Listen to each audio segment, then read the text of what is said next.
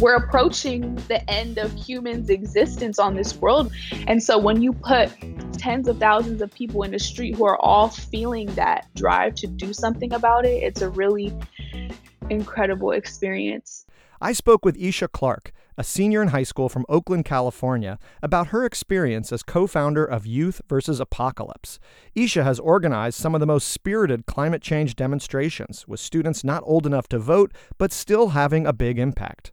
Her organization has had immediate impact, changing the debate around a proposed coal terminal in her hometown with a visit with the developer.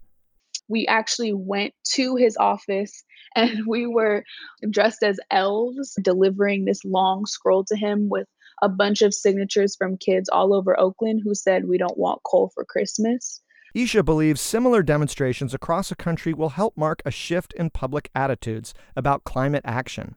When you do that, you organize in a way that brings out people who wouldn't necessarily consider themselves climate activists, but are 110% on the front lines of this destruction and are being disproportionately impacted by it. To learn more about youth climate activism and for more climate solutions, go to climatebreak.org or wherever you get your podcasts. I'm Ethan Elkind, and this was Climate Break.